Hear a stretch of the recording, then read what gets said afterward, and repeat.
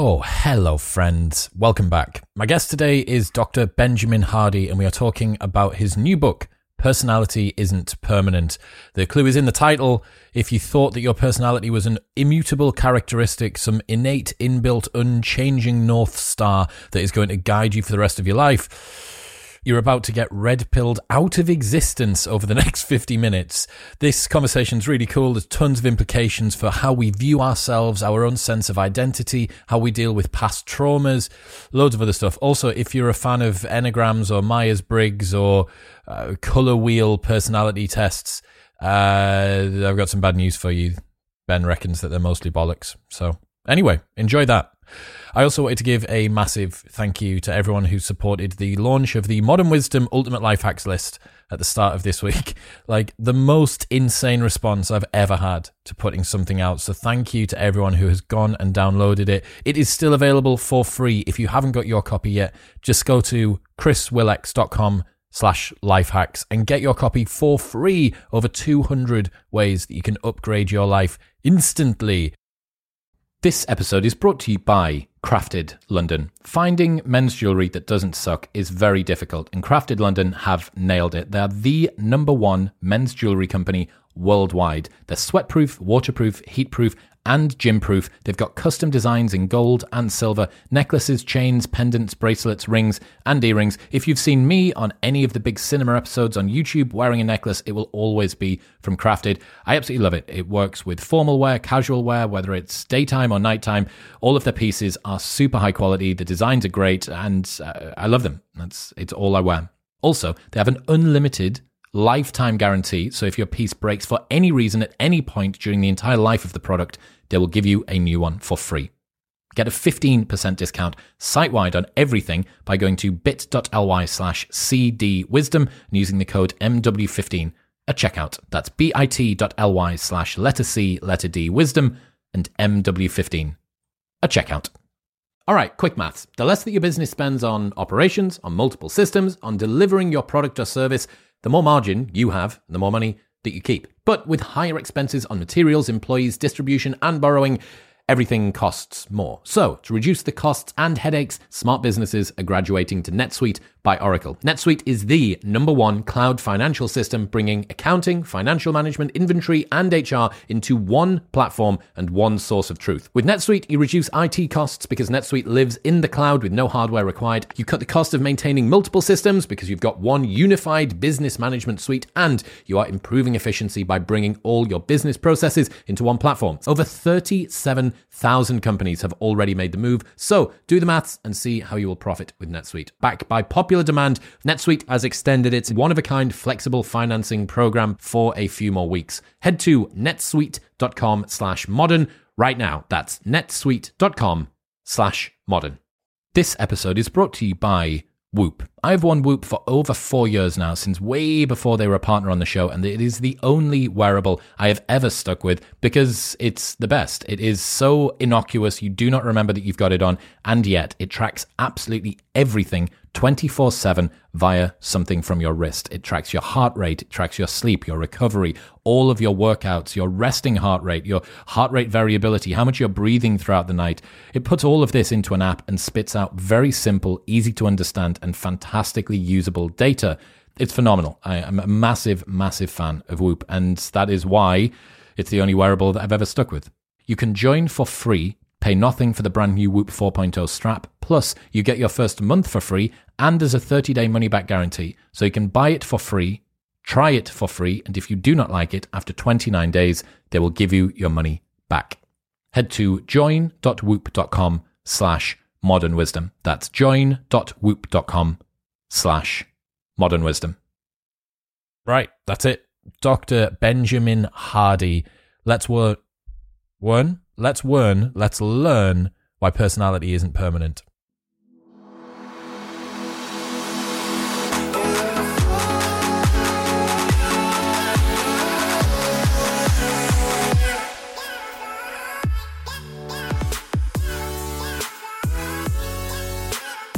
Benjamin Hardy in the building. How are you doing, man? Doing good. Happy to be with you, man. Really happy to be with you. Very happy to be with you. Talking about personality today. How do we define it? What is a personality? Well, there's a lot of different ways to look at it, but I think kind of the most surface level, just basic way of looking at it is that it's your consistent attitudes and behaviors. It's just a person's consistent way of being. Okay, so the way that you act in the world. Yeah, very much act, and how you and your attitude. So it's how you show up regularly in situations. Okay, that seems pretty basic. That doesn't seem like there should be any debate about what's going on with it. This is what you do. That's your personality. Okay, so what are the biggest myths about personality? One being that it's hardwired, that it's innate, that it can't change. That the best way to understand your personality is by looking to the past, and which makes sense. I mean, if you're trying to understand who a person's going to be, it makes sense to go and look to the past and be like, oh, well, that's how that person's been, so that's probably how they're always going to be. Other kind of general views are that it's something you can discover. Because it's innate, because it's viewed as hardwired, your job is to discover it. And then once you've finally discovered who you truly are, then you can finally go and create that life that's tailor-made and fit perfectly for you. And you can find your perfect spouse and perfect friend so it all fits nice and neat, and you don't have to go through any change or grinding. Just your life will be perfect once you've found that out. Just falls into place. Exactly. Okay, so if you're not, or if that's a myth, if one of the myths is that you discover your personality, which by the definition that we came up with earlier on is the way that you act in the world. If you don't discover that by looking backward, how do you discover what your personality is? Is there anything to discover? It depends on how you want to look at it. I think that there are things you can learn about yourself without question. But ultimately, your personality should be something you design yourself. That's obviously the core argument of the book, is that it can be a choice. The research is pretty clear that over time your personality is going to change. You, as an example, are not the same person you were 5 or 10 years ago. You actually have changed. Even you've actually probably changed more than you think you have, because we see the world through the lens of our identity. And so we think we've actually probably changed less than we actually have, because we see the world through our identity. One important crucial thing here, just to clarify, is that identity and personality are two different things. Identity is how you define and describe yourself. It's your self-concept, whereas personality is how you consistently act in the world. But your identity is way more important. Your identity, again, is how you define and describe yourself. So if you said, I'm an introvert, that's a statement about your identity. It may not actually be true. In fact, I would say it's not always true. But your self-concept drives your behavior, and your behavior over time becomes your personality. And so a big problem with identity is that we get very fixated on our identity. We define ourselves certain ways. This is the type of person I am. It's shaped by the stories we tell about ourselves, and those stories are usually either present-based or past-based. Very rarely will you hear someone talk about who they aspire to be. Well, I suppose if you've got either overconfidence or imposter syndrome, you're either going to underpitch or overpitch what you presume that you will be in the future, right? Sure. So are we saying that what most people do is take a couple of traits, or perhaps a few experiences, a few dispositions, proclivities that they have in the way that they operate within the world, and then drawing some much grander conclusions from that, and then saying, this is my personality and or identity? That's a big one. Yeah, that has a lot to do with it. Yes, we tend to really give a lot of weight to various instances. Some of them could have been traumatic, as an example, but we give weight to a lot of former experiences, and those former experiences shape how we see the world. So, for example, if you failed a math test and it was just, it wasn't that great for you, you may then just say that one instance really proves that you can't do math. So therefore, that is not something you can do. You have a bad experience giving a speech in front of a class. Therefore, you can't be someone who could be good at speaking. We tend to define ourselves very strongly by former experiences, particularly the negative ones. And then we tend to avoid those negative experiences and try to find something that feels a little easier. Your comfort zone and your personality are very similar concepts. I would actually lump them into a very similar category, where you do what's comfortable and you don't do what's uncomfortable. And to step outside your comfort zone would be to probably act outside of your way of typically doing things. But that's where obviously growth and learning are, and that's where new experiences are. That's where change is. Just as one other quick example, like our two twins, I've got two 18-month-old girls.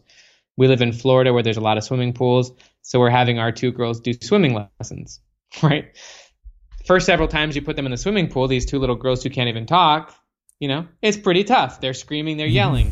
A month and a half, 2 months later, these girls are freaking amazing swimmers. Yeah. The question is, though, is as adults, how often do we put ourselves into such immersive learning experiences? We stop doing that over time because often as people get older, they stop wanting to deal with such emotional learning experiences. They prefer to be able to predict the outcomes of their behavior. So they don't want to put themselves into situations that are unpredictable or difficult or challenging or emotionally stimulating.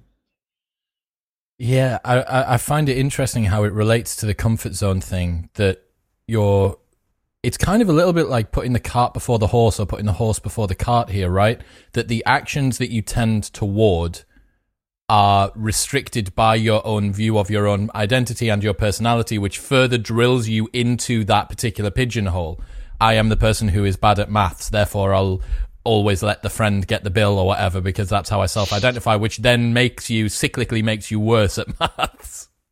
Exactly. No, it's true. It's what's interesting about identity, if you think about how people define and describe themselves, identity feels very sacred and personal.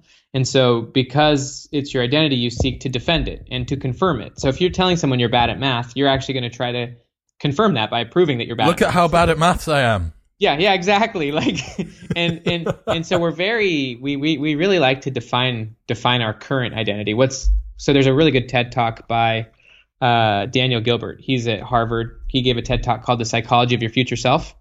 Have you seen that one? No. 10 minutes long. Actually, it's less. It's like 7 minutes long. I will link it in the show notes below. Daniel Gilbert on TED. Watch. Yeah. Daniel Gilbert, Psychology of Your Future Self. But here's why it's so interesting. So what Gilbert does is he asks people, do you think you're the same person you were 10 years ago? Almost everyone says no. But then what he does is he asks people, do you think you're going to be the same person in 10 years from now? And most people say yes. That's such a big red pill to swallow. Oh, yeah. So it is a big red pill. So here's why it's so crazy, man, is that he calls it the end of history illusion. You can reference that below if you want any research studies on it. But basically what he says, and this is Gilbert's exact quote, human beings are works in progress that mistakenly think they're finished. And so the reason why, and he explains why, he says the reason people don't adequately predict their future is not because they can't, but because they don't.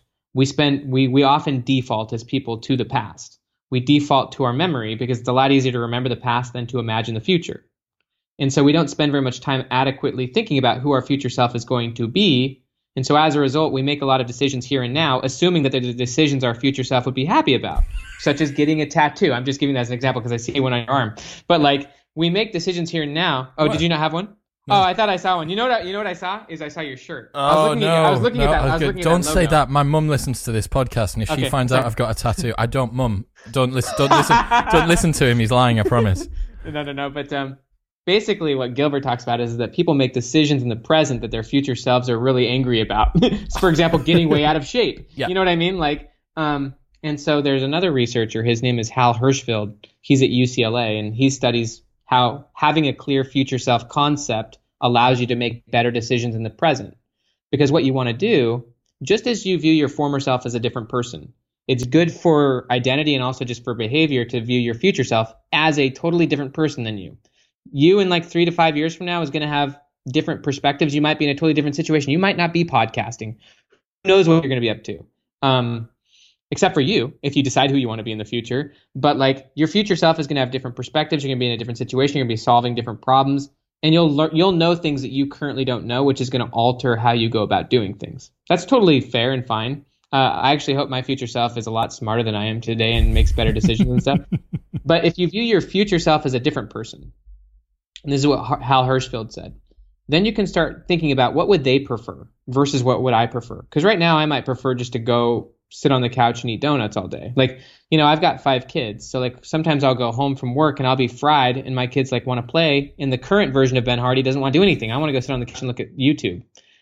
But if I think about what would my future self want, then I can make decisions based on what my future self would want.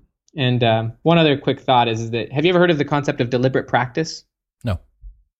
So have you ever heard of the 10,000 hour rule by Malcolm Yes. Gladwell? Yes. So Gladwell stole that idea from the research on what's called deliberate practice. There actually is no 10,000 hour rule. You could do something for 10,000 hours and continue to suck at it. But what deliberate practice means is that you're doing something in a very intentional way towards a very specific goal. So you have to have a clear future self in order to engage in a specific type of learning. Like if you saw yourself as a certain type of podcaster, you could then adjust your skills to get to that level, right? But if you didn't have a goal, then it doesn't really matter what you do. And so the process is always shaped by the goal. And in order to engage in meaningful learning, you have to have a clear future self. Is the goal a projection of the person you want to be? In many ways, yes. It would have to do with outcomes you're seeking. But yeah, in this case, it would be, who is your future self? What is their circumstances? Who are they? What is their life like? You could get as detailed as you want. How much money are they making? How many podcast, downloads they have? Like, where do you live? What are your relationships like? It's getting really clear on your future self. But so yeah, I mean, that's part of it. You could obviously think in terms of outcomes as well. I mean, the process of getting to 50 million downloads, I'm sure, is different than the process of getting to 2,000 downloads, And so not if you're Joe Rogan making those bags with Spotify. But yeah, it's interesting. James Clear in Atomic Habits references something similar to this when he talks about habit change, and he uses a analogy of identity-based change. That's actually what he calls it, I think, in Atomic Habits, where he says... There's some things I disagree with James on, but that one is smart. Yeah. What else was I thinking about? I was thinking about something to do with this recently. It'll come to me. It'll come back to me anyway. You dropped a stat in the book that says 90% of people are dissatisfied with some aspect of their personality. That is... it's just such a crazy statistic to hear. It's like the vast majority of people have some malignant part of their own psyche that they want to get rid of. You don't need to go that far. I mean, basically, we all want to make changes. Maybe I want to be a little bit more patient. Maybe I want to be more empathetic. Okay. Maybe I want to be more charismatic. Yeah. Maybe I want to be more organized. Maybe Right. I want to be more bold. Maybe I want to be more confident. So, I mean, there's aspects of all of us that we want to change and improve. Maybe I want to, And so, yeah, we all have aspects of ourselves. Maybe I want to be more creative. So there's aspects of ourselves that we all want to change. Okay, I get that. I want to get into some slightly more esoteric questions here before we get on to potentially how can people utilize what you've discovered to improve themselves. How does personality relate to who the true you is? Right? So let's say, I talked about this on a live stream yesterday. If you get a nose job, if you get plastic surgery on your nose, is it still your nose? Most people would be like, well, yeah, it's kind of your nose, but it's also kind of not your nose. It's not how your nose would have been had you not have had the surgery. And I think sometimes when we look at behavior change, especially when we're talking about quite fundamental behavior change, which is identity, personality, the fundamental like axioms of how we see the world and how we operate within the world, like, how does personality relate to who the true you is? Does that make sense? Mm-hmm.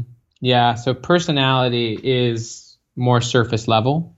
Personality is a byproduct of identity, of situations. Personality can even be a byproduct of trauma. There's actually a quote from Gabor Mate. Have you ever heard of Gabor Mate? So yeah, he's got a quote where he says, what we call the personality is often basically some genuine traits or coping mechanisms that are not actually the true you, but are actually the absence of the true you. We've seen this where we become a certain way because of life or our situation or the environment or COVID-19. And maybe that has nothing to do with who we really are. But yeah, I think true you goes to more of that's more of an existential question, or maybe even a spiritual question. From my perspective, true you, it has a lot to do with decision-making, choices, attention, wherever you draw your, it could even have to do with consciousness, but it's where you draw your attention. It's your ability to make choices, to choose, to make decisions. That's more fundamental than just whatever you are right now, because who you are right now is different from who you were when you were 10 years old. So how you're represented in the outside world is not the full picture. So your personality, in a very real sense, is actually your capacity to make choices to change your personality. Would that be one way to think about it? I wouldn't say it as personality. I mean, you could use a different word. Personality, I would rather use. I mean, personality is just how you show up. You know, actually, the word comes from persona, like, which is back in the day was like viewed as a mask. You know, like you have a different mask in different situations. Like Shakespeare said, all the world's a stage, and all of us come and go. We've got different roles that we play, right? Yeah, so right now you're a podcaster. In one situation, you might be, you know, I'm going to go home and I'm going to go be a dad. You know, dad mask goes on, podcast mask goes off. Yeah, to some degree. I mean, I'm in a different role. I'm still me. It's not like I'm pretending to be someone different. I'm just in a different situation. And if you actually followed me in all those situations, I wouldn't actually be the exact same dude in every situation. You know, like I've got to actually be a little different from context to context. You know, from situation to situation. So yeah, I think so personality is just how you're showing up. Okay. Very temporary. Let's talk about personality tests. 'Cause I've got a story from last year. Let's hear it. I was speaking to a girl, sort of slightly well-known girl, and before we started getting even close to serious, she made me take a Big Five personality test. She had you take the Big Five? Yeah. Cool. What happened? I've done it a number of times before. Took the test, sent it to her because I just thought, well, this is fun. Like, I was like, you do it as well. You take it as well because I want to see what yours are. And I already knew what my results would be. It actually had moved a little bit from the last time, but I knew what my results would be. And that apparently passed whatever particular criteria she'd had for someone that she was sort of speaking to. And she had a fairly good justification. We can get into the accuracy of personality tests in a second, but her justification was it's a very expedient way to work out what sort of person someone is. And as someone that likes efficiency, I actually found it interesting. I wasn't too sure what it meant about her worldview, but I actually found it quite an interesting way to kind of begin a dialogue. Are you still with her? No. So it didn't work. Didn't work. No, but I don't know whether that was due to the personality. It didn't predict success in the relationship. It did not at all. No. Can you tell us? I'm going to give her credit. I'm going to give her huge kudos though, because the Big Five is actually a better way of looking at personality. Big Five is more of a scientific way of looking at personality. So you got, and I'm not actually sure which test you took, you know, because there's a lot of them on the Big Five. But on that test, you'd give the score on the 5, right? 1 out of 100, right? Correct. So you got to score 1 out of 100 on introversion versus extroversion. You would never actually be called an introvert or an extrovert. You'd just say that I'm like a 36 on the scale or something, right? X percentile. That's the key. That is the key. Is that the research on Big Five shows that in different situations you're going to be a little different. It's going to change over time no matter what. Big Five, good for that lady, because that's the best way of looking at personality. Most of the tests are not like that. Most of the tests, because the Big Five didn't give you a type, did it? Did it tell you what type of person you were? No, it just says you are this percentile in agreeableness, This percentile in... But most tests that are non-scientific, like the Myers-Briggs of the world, the Enneagrams, the discs, they wouldn't give you percentile ranks. What they would do is they'd give you a type. They'd say you're an ENFJ, or you're a 6, or you're a blue. And so type-based personality tests are garbage. They're not good science. That's not how you view personality. Why? It's a radical... Because there's no such thing as a personality type. Here's why. As you think about Ben, help. Well, think about it. If I were to just say you're an extrovert, which you may or may not be, would that always be true? Probably not. No. In some situations, you're not going to be. In some situations, and I'm not saying, I don't actually know what you'd be. I would not actually give you a categorization. But they're oversimplifications, but also personality doesn't work in types. Personality is a lot more contextual. It also changes from one situation to another. So like it has a lot to do with situations and environments and people you're around and mood you're in. Like and also it does change over time. What the type-based tests do, and they're just not a valid way of measuring personality because it doesn't really look that way. But these tests, what they do is they give you a really strong sense of identity. So remember, we talked about identity. So like, remember, if I get a type that I'm a 6 according to the Enneagram, then I think I'm always a 6, which is not true. It creates tunnel vision because now I have this strong sense of identity, which is now going to predict my behavior and actually maybe create my personality. But then I defend it. I defend my identity. I defend my 6, and I seek to confirm it. Man. You're absolutely killing me. I've got written down here. I call those type-based tests identity tests, not personality tests. Dude, I've got written down here. Let's talk about personality tests. And I've got a little cue to remind me about my story from last year. And then just below it, I've got written horoscopes, because to me, it's the same as that. It is. So the less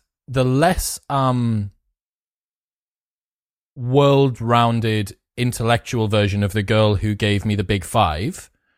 And I still take 5 with extreme salt. Okay, let's criticize Big 5 in a second. But the less worldly rounded version of the girl that gave me that is the same one that says, "What star sign are you?" And then goes, "Oh, yeah, that's so typical. You're such an asparagus, like you're such a clematis. Like I can't. I just totally can't." You know what? What's the next step of that? Okay, what's the next one? Oh, you're black. You can't go to my school. Oh shit! Yeah, you're right. It's pejorative. Is it really any different from racism? It's birth racism. Birth racism, that's what it is. I can't be with Pisces. I can't be with a Pisces because I'm just I'm totally a Gemini, and we wouldn't gel. You know what's funny about that? So there's a big idea in psychology which is relevant to learning is what's called psychological flexibility. Really key. What psychological flexibility means is that you can handle your emotions, especially when you're going through like extreme change. If you're in a new situation and you're dealing with stress, you got to be flexible to your emotions, to the situation, and to be able to handle it. That's actually how you build confidence. And confidence means you can handle things. What's funny about what you're describing is like, oh, he's a Pisces, I'm a Capricorn. There's no way I could be in a relationship with him. Like that is like the exact. That's what we would call psychological rigidity. Like you are so rigid and so fixed in your mind. It's essentially a fixed mindset. You're saying, I can't handle that. I can't be flexible to that. Like I can only fit myself to various types of people, and I've got to find those perfect fits because I'm fixed and I can't change. And you can't expect me to do anything outside of what my horoscope tells me I am. Oh, come on. It's like... I don't know. What is it? Let's go down this rabbit hole because I've never spoken about it before. What is it about horoscopes and girls, man? Like, what is it? Is it like a... I don't know. I've never met one except for my mom who loves them. My mom loves them as well. My mom absolutely adores them. But no, I know loads of girls. Tons of girls. Is it people just trying to bring order to chaos? Is it them just trying to have some way of feeling like they're in... understanding with the world on a level with what's going on? I don't know, man. I mean, I'm a Capricorn, but I think they actually changed the signs. You're kidding. Like literally. You're kidding. No, they changed the your Capricorn membership got revoked. I think I might be in a different category, or at least the people around me did, because they adjusted it by like 10 days, and so like like a third of the population sign changed, and so they had to have like an identity crisis for a minute. So had you been single, you would have had to have gone back to all of the girls that said, I'm a Gemini, I can't be with a Capricorn. Guys, look at my birthday now. Yeah, exactly. I've got my Capricorn card's gone away. I'm now like I'm totally a Leo, and you're an asparagus. But yeah, it's okay. So horoscopes in a very real way are the reason that we can laugh about them and make them silly is that we don't believe, some people, me included, don't believe that there is any validity to the implication of the date that you were born on or the position of the stars upon your birth impacting the kind of person that you are. How much truth is there in Myers-Briggs or whatever, obviously it's very rough-hewn. It's boxing you into a kind of a pejorative term or a majority term or whatever it would be, a category. But is there anything, like, are they even close to the mark? Are you more a 6 than you are a 1? Are you more a red than you are a blue? Maybe in the moment, maybe in various contexts. A lot of it has to do with the mindset you had when you took the test. You know, just as an example, like there's a lot of research where they'll test how people score on these tests based on the conditions they're in. So like as an example, one study, it took the participants and broke them into 2 groups. And they had group number 1 take a personality test, and a week later, they took the same test. Okay. Yeah. Just to see how they would score. Yep. And in that situation, it was the same test administrator. It was someone that gave them the test. You know, the same person gave them the test both times, and they got fairly similar scores. The other group, same situation, took the test, a week later took the same test. The only difference was there was 2 separate test administrators. And by making that one change, the scores were all completely unrelated. And so, yeah, man. And so, you know, I think that yes. You know, when I think about the test that really hosed me, because I tell the story in the beginning of the book about the color code and about how my wife almost didn't marry me because of my score on that test. When I think about the score that I had at the time, because that was me in college 8 years ago, I took the test, and my wife and her family who took the personality test, the color code, very seriously, they're like, oh, shoot, this guy's a white. Lauren, you can't marry this white because he's a passive aloof dreamer. And they were all reds, which are type A go-getters. If I think about myself, just in that situation, am I more of a white than I'm a yellow, or am I more, you know, like, because according to that test, there's only 4 categories of people. Either you're a red, which is a type A go-getter, you're a blue, which means you really are into relationships, your heart-centered, you're white, which means you're a passive aloof dreamer, you know, very introverted maybe. And then if you're a yellow, you're just a pure extrovert, you know. And so if I actually think about just me in the one snapshot of time, back at that time when I was considered a white, according to Lauren's family, if I were to say, am I more of a white than I'm a blue or a yellow? Maybe. I really don't know, man. Like, there were sides of me that were very driven, you know? There were sides of me where I really liked relationships. But there was a lot of me that really liked thinking and reflecting, which obviously still is a big part of me because we're having these conversations about thinking and psychology and stuff. But I would have never categorized myself that way even 5 years before that. Like before I got really into psychology, I was more into like gaming and like more into like snowboarding and like being with friends. And so like that changed a lot because I went on that church mission, which really changed my life a lot. And even now I would say me and my wife retook the test because we got asked to do it. She was the red according to the test back in the day, and I was the white. But when we retook the test, I got yellow and she got white. And so I don't know, man. I do think that you can get some ideas from it. Here's what most people say they get out of the tests is that it shows them the areas where that are like their clear weaknesses. And I think that the reason it does that is this. Think about it. If there's only like 4 categories, if I know that you're either going to be, if you're a white, as an example on the color code, which means you're very passive, you're very thoughtful, you spend a lot of time in your head, then I know that your weaknesses are probably that you don't talk very much in social situations. And so I can lay out a bunch of prescriptions about you that are very general that you're going to hear and you're going to be like, holy crap, that is exactly me. That's the horoscopes all over again. Yeah, it's just laying out general prescriptions. So if you're a driven type A personality, then I can come up with a couple prescriptions and say, you're probably someone who doesn't do very good when someone tells you what to do. You know, and I can just lay out very general prescriptions, you know? You should be a medium. You could be one of those. Is there a Jonathan in the room? I'm getting a Jonathan. Is there? I'm sensing that there's a part of your personality that you're not too happy with at the moment. I could see you doing that televangelist stuff. That'd be real funny. Okay, so there is some use to understanding where your strengths and weaknesses lie, but is a personality test the best way to go about that? Is there another way to do it? Can we just like iteratively reflect on the way that we operate day to day?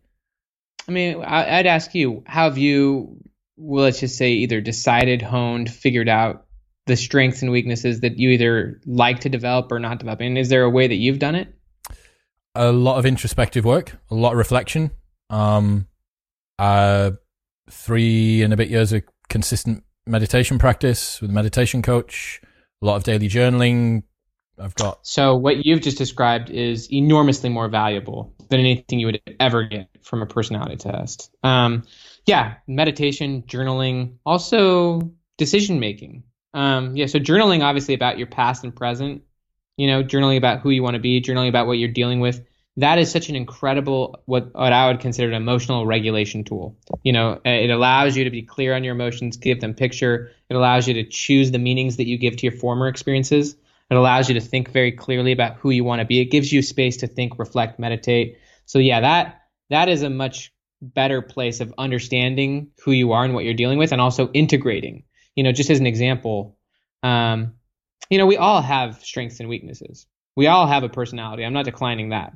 But the extent to which that's fluid or flexible in many ways is up to our own practices, such as meditation. You know what I mean? And so as an example, one of my sons, because we adopted 3 from the foster system, he's semi extreme sometimes when he's with his friends. He'll sometimes throw a little emotional outburst, and that's what literally happened yesterday. So one of our neighbors was over and they were swimming in our backyard. My son, who's 8 years old, started kind of freaking out a little bit, and so our neighbor left. He was just like, "I'm not hanging out with you. Screw this." He peaced out. And so then my son was all mad because his friend left, and we're like, "Well, what happened?" And he was like, "Well, he was talking, and I was saying blah blah blah." He was being rude, but he was sad that the friend left, and then we kicked him out of the pool because he was being a jerk. And so I'm like, "All right, you got to pull out your journal." And this is about an hour, about 30 minutes later. How old is your son? 8 years old. And I said, "Just write," because this was after he got kicked out of the pool, and he was pretty bummed out, and he was feeling sad. And usually when we're sad, we suppress it. We don't clear it up. And the way to clear it up. So what Viktor Frankl said in Man's Search for Meaning. Have you ever read that one? Yeah. Dude, isn't that killer? Yeah. Oh, bro. Let me interject there before you go on and tell us what you've done. Go, interject. The Forgotten Highlander by Alistair Urquhart. I'll read it. Bro. Never read it. Bro. Okay. Oh, okay. My days. Remove all of the psychology, remove the understanding and kind of the that transparency that Frankl brings to it, where he's actually able to see what's going on, but just take his experience and turn it up to 11 for about 6 years. Dude, I'll leave you with that. Forgotten Highlander by Alistair Urquhart. Okay. Yeah, it'll take your head off. So good. Okay. Well, so let me just give 2 quick Frankl insights, and then I'll go back to my son. Please. Insight number 1, and this goes to my son, is that emotion ceases to be suffering the minute you give a clear picture of it. What's that mean? Emotion ceases to be suffering when you give a clear picture of it. You give a clear picture to your emotions by turning them into words. So, for example, if you write about, and it turned into a story. So my son was feeling sad and overwhelmed. And I said, write about what happened. Well, I was swimming in the backyard with Rowan, and I was being a jerk to him, and then he left. And now I feel bad because I got kicked out of the pool. Now we have a picture of it. Oh, so that's what happened, and this is why you don't feel very good. What should we do about it? How do you feel because this happened? I don't feel very good about it. I feel pretty bummed. What else do you feel? Well, I'm sad that I made Rowan leave because I wish I was out there swimming with him, and now I got kicked out of the pool. Okay. Well, what do you want to do about this? Do you want to swim with Rowan in the future? And do you want to have good experiences in the future? Yeah. So what needs to happen? You do need to do anything to Rowan? Do you need to apologize? This is literally turning emotions into a picture so that you can then know what to do with it so it's less overwhelming. The problem is that a lot of people, they don't have an emotional regulation technique so that they can get clear. The other thing Frankl said real quick, and I'll just throw this out there, but then we can continue forward, is that Frankl said that the moment a person loses hope and purpose for their future, the present becomes meaningless. And as a result, the suffering in the present becomes unbearable. So if you're in the freaking Holocaust, what that means is you die. If you lose hope in the future, you die in the Holocaust. That's why he said that circumstances. He said life is not unbearable by circumstance. It's unbearable by having a lack of meaning and purpose for your life. And so he said you have to have a hope and meaning for your future in order to actually have a healthy present. You can't live in the present without a future. And that makes so much sense when you think about Hal Hershfield's research on future self and making decisions based on what your future self would want. You can't make good decisions in the present without having a quality future to work towards. Frankl said that. So anyways, yeah, but the only reason I brought up my son with you in journaling is that journaling and meditation and decision making and moving forward, setting goals, moving forward, learning, those are the best ways that you're going to learn about yourself. Are those the big four?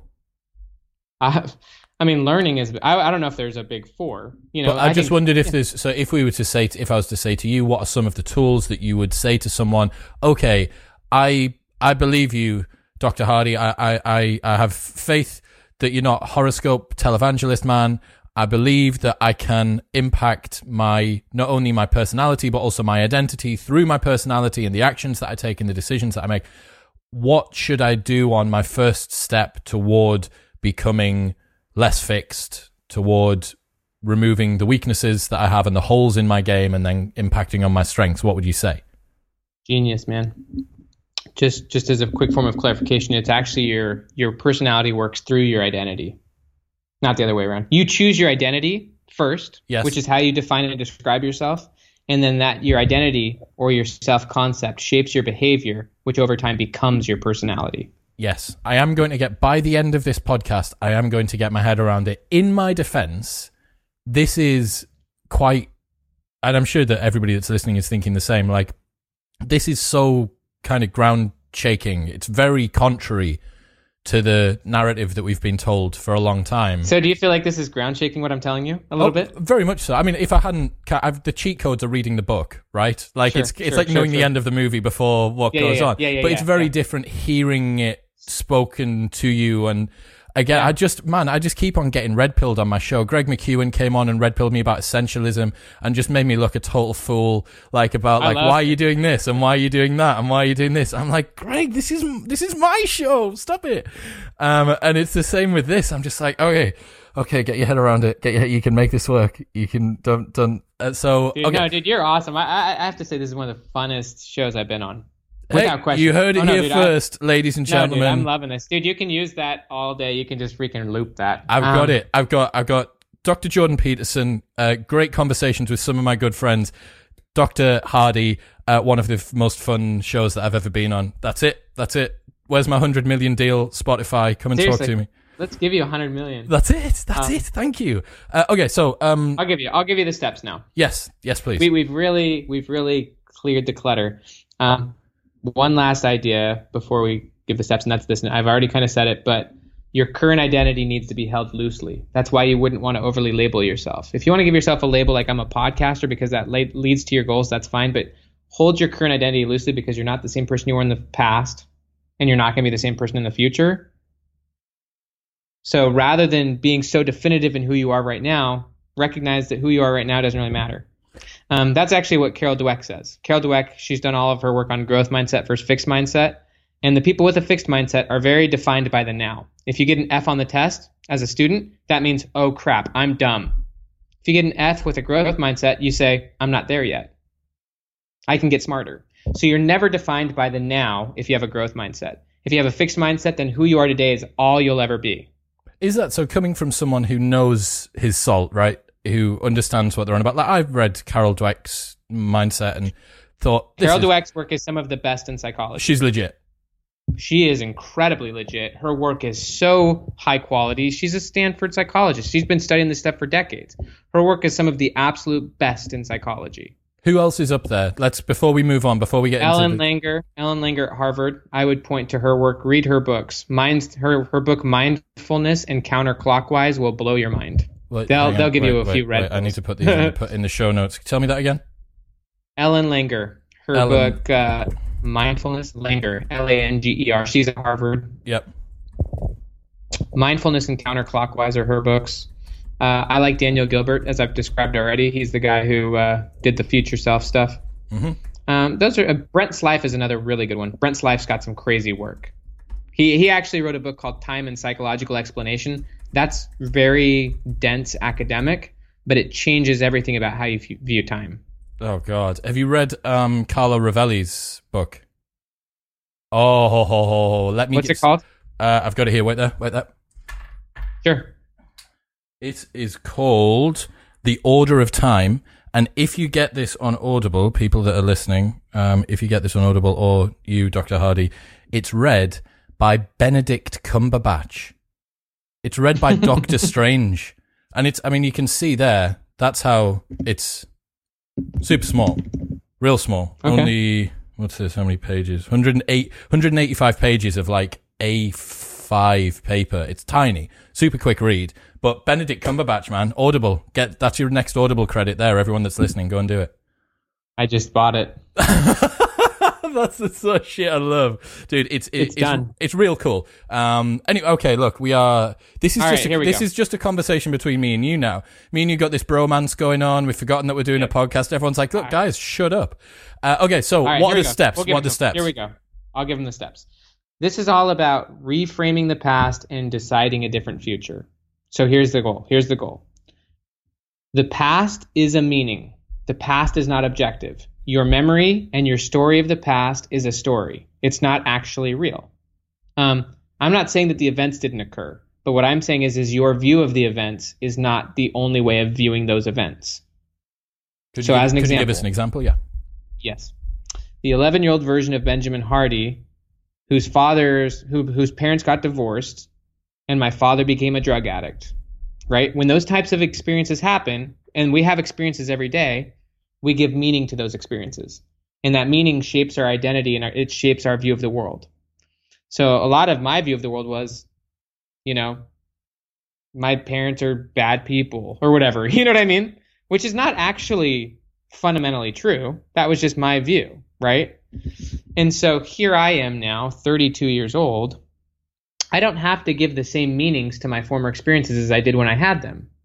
I don't have to come up with the same narratives that I did as an 11-year-old boy. I can actually, with an understanding of the world, with an understanding of my father, with an understanding of people, I can say, you know what? I saw it one way, but that's actually not how I see it anymore.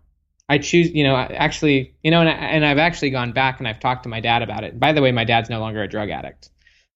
He's overcome a lot of that. But I've been able to ask him a lot of questions, get a lot of understanding, and realize, I understand completely why he made those mistakes. He was going through hell, and he went through a lot of stuff, and he had actually had a lot of baggage himself that was unresolved. And so I can now have better context in view that allows me to see the situation differently. One other quick example, and this is a little bit more practical. Last week, I gave a talk to a group that I really value. A lot of people, and I'm actually getting ready to launch the book, and so I was giving a talk in hopes that I would get help from some really high level people for the book launch. And I freaking flopped this talk. I mean, I bombed it, dude. I was so embarrassed, so ashamed after the talk that I wanted to leave the group. Literally, and I've been in this group for 3 years. And I was like, when you're caught in the emotions of a moment, because with emotions, there's an initial reaction. So like if someone cuts you off on the road or if someone punches you, you're going to have an initial reaction. But the more emotionally developed you get, the more you can have a secondary emotions, which is your chosen response. We call it emotional regulation. That's what I was doing with my son, with the journal. Look, I know what happened. I know you're feeling terrible, but what should we do about this? How do you want to feel about it? You got to give it a clear picture, right? And so anyways, I'm going to just quickly go here because I want to go back. I want to go to future self. But basically, I was caught up, overwhelmed. I was stuck in my initial response, and I was thinking I should probably leave the group. If you're caught in an initial negative response, you get really black and white with your thinking, and you then become very limited in your options. So my only options in this case was I probably should leave the group because I'm no longer a good member of this group because I gave a really horrible speech. And so the only way out of that is first off to journal about it, write about your experiences, think about it, and then talk about it to key people, get it out so that you can get alternative perspectives. I started talking to a few people and just saying, hey, look, this is what happened. And I honestly just don't feel very good about the group anymore. And some people are like, why? Why? People would challenge my emotional assessment, Then ultimately it takes courage. All progress starts by telling the truth. I told the guy who runs the group, I said, dude, I'm sorry. First off, I gave a really horrible speech at your event. Also, I don't know if I can be in this group anymore because I don't know if I'm providing value to this group, and I'm not even sure if the group's providing value to me.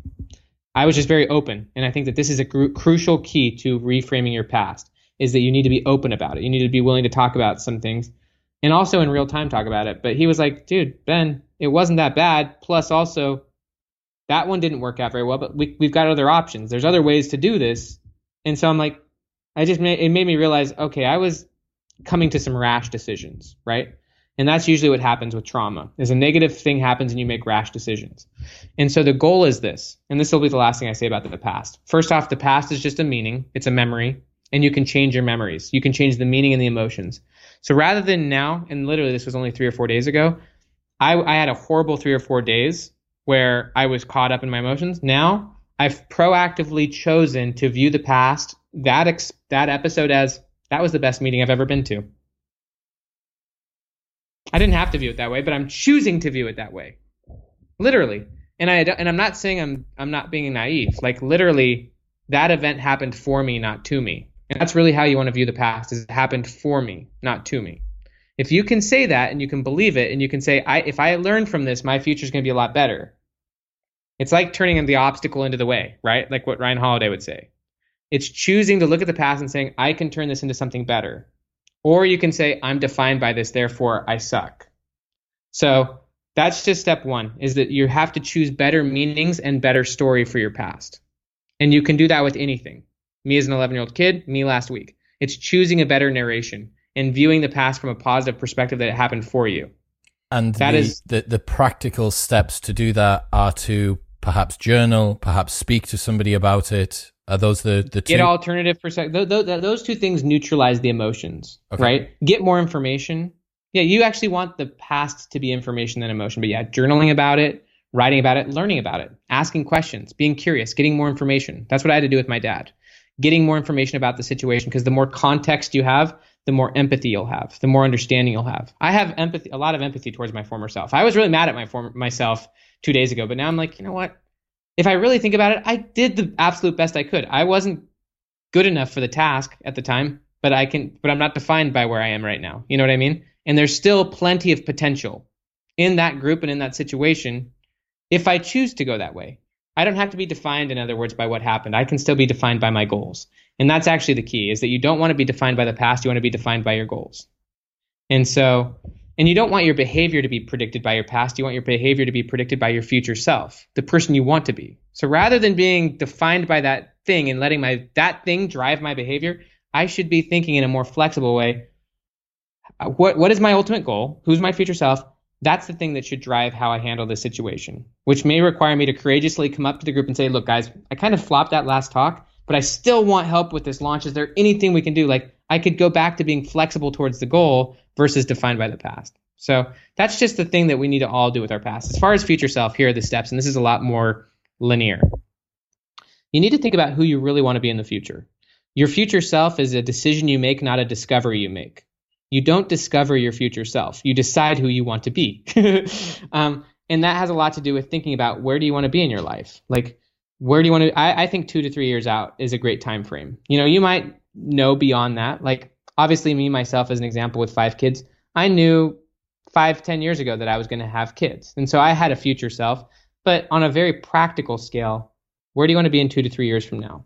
What do you want your circumstances to be? Who do you want to be in a relationship with? How do you want those relationships to be? What do you want your health to be like? What do you want your income like? How do you want your day-to-day life to be like? What do you want your focus to be on? What do you want to be doing? Just really clarifying your future self. Once you've clarified it, and I would say through journaling, and daily morning journaling really helps. You know, it's a drafting process. You never actually finish this. And by the way, your current future self is based on a few things. It's based on your current knowledge, because once you learn new things, you might have new and better goals. It's also based on your current level of confidence, right? Like you and I may not have the future self to go make $1 billion. Maybe yours is in 3 years. Maybe you have the capacity to make $1 billion in 3 years from now. I wouldn't project that right now. I think me and you were in the same camp. Yeah. Okay. So like, I don't have the confidence or the resources or the skills to do that right now. And so I probably wouldn't have that as my future self. But as I build more confidence through gaining more experiences, through building better relationships, I can then project out a higher level future self. But anyways, once you've decided your future self, you need to then change your narrative, your identity narrative. Rather than being so definitive in who you are and also overly describing your past, it becomes very powerful when you start telling people about your future self, telling people about your goals. A lot of people say you shouldn't tell people about your goals because you're going to get negative feedback. But you need to get that. If that's who you really want to be and if that's what you want to do, then you're actually living a lie if you don't tell people who you're trying to be. Now, this isn't fake it till you make it. This isn't pretending to be your future self, because your future self is not you. They're a different person. This is saying, this is where I want to go, and this is what I'm up to, and this is what I'm trying for. That allows you to, first off, believe it more because you're now telling people who you want to be, which hits you at the subconscious level. But then when you start telling people about your future self, you will start to feel compelled to start organizing your behavior, start acting more congruently with your story. If I started telling people, look, I really want to start a podcast, and I started telling everyone I wanted to start a podcast, if I told everyone I wanted to run a marathon, if I didn't start running, they'd be like, dude, what the freak? Why are you telling us that you're going to do that thing? Yeah, so you start to feel compelled to act according to your story, and therefore your behavior starts aligning with your future self rather than your former self. And in psychology, we call it self-signaling, but basically your behavior signals back to your identity or your subconscious the type of person you are. So this gets back to James Clear. Your behavior signals back to you or creates votes to the type of person you think you are. Behavior solidifies identity. So when you start telling people I want to do X, Y, and Z, or this is where I want to be in the future, and then you start acting that way, it really solidifies who you are, and that's how your personality gets shaped. One last thought. Aside from obviously like organizing environment around your things like that, investing money into your future identity creates an extreme amount of commitment. The more money, and obviously you can start with small investments, but for myself, as an example, when I started investing money into my goal to be a writer, I got really serious. I bought a domain name back like in 2015, cost $800. My wife was like, are you sure about this? But I've since made bigger and bigger investments, because when you do that, what you're doing is you're actually saying, I believe in my future self. This is who I am, and I'm going to start putting money towards it in the present. In the present, I'm going to make an investment towards that future self. And that really gets you committed. Like from a psychological standpoint, we call it sunk cost bias. We also call it escalation of commitment. But as you invest in things, you start to really get committed to it on an emotional level, and you identify with the things you spend money on. And so if you're serious about something, like let's just say you're serious about really getting into shape, get a freaking personal trainer or something like that. Invest in health products or whatever. Like that really convinces your identity that this is the direction you're going.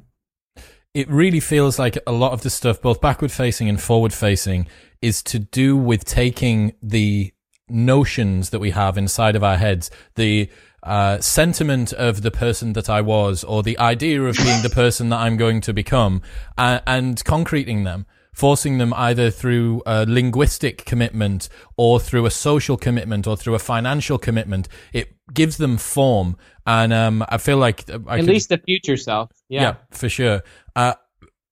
Your newsletter has like 500,000 subs or something. Is that right? Yeah. Where can people 400,000. Where can people go to subscribe to that? Because I'm sure that there will be a lot of people very interested in your work after today's discussion. Oh, cool, man. Thank you. If you go to benjaminhardy.com, good domain name, worth $800, man. Yeah, it's seriously my name, right?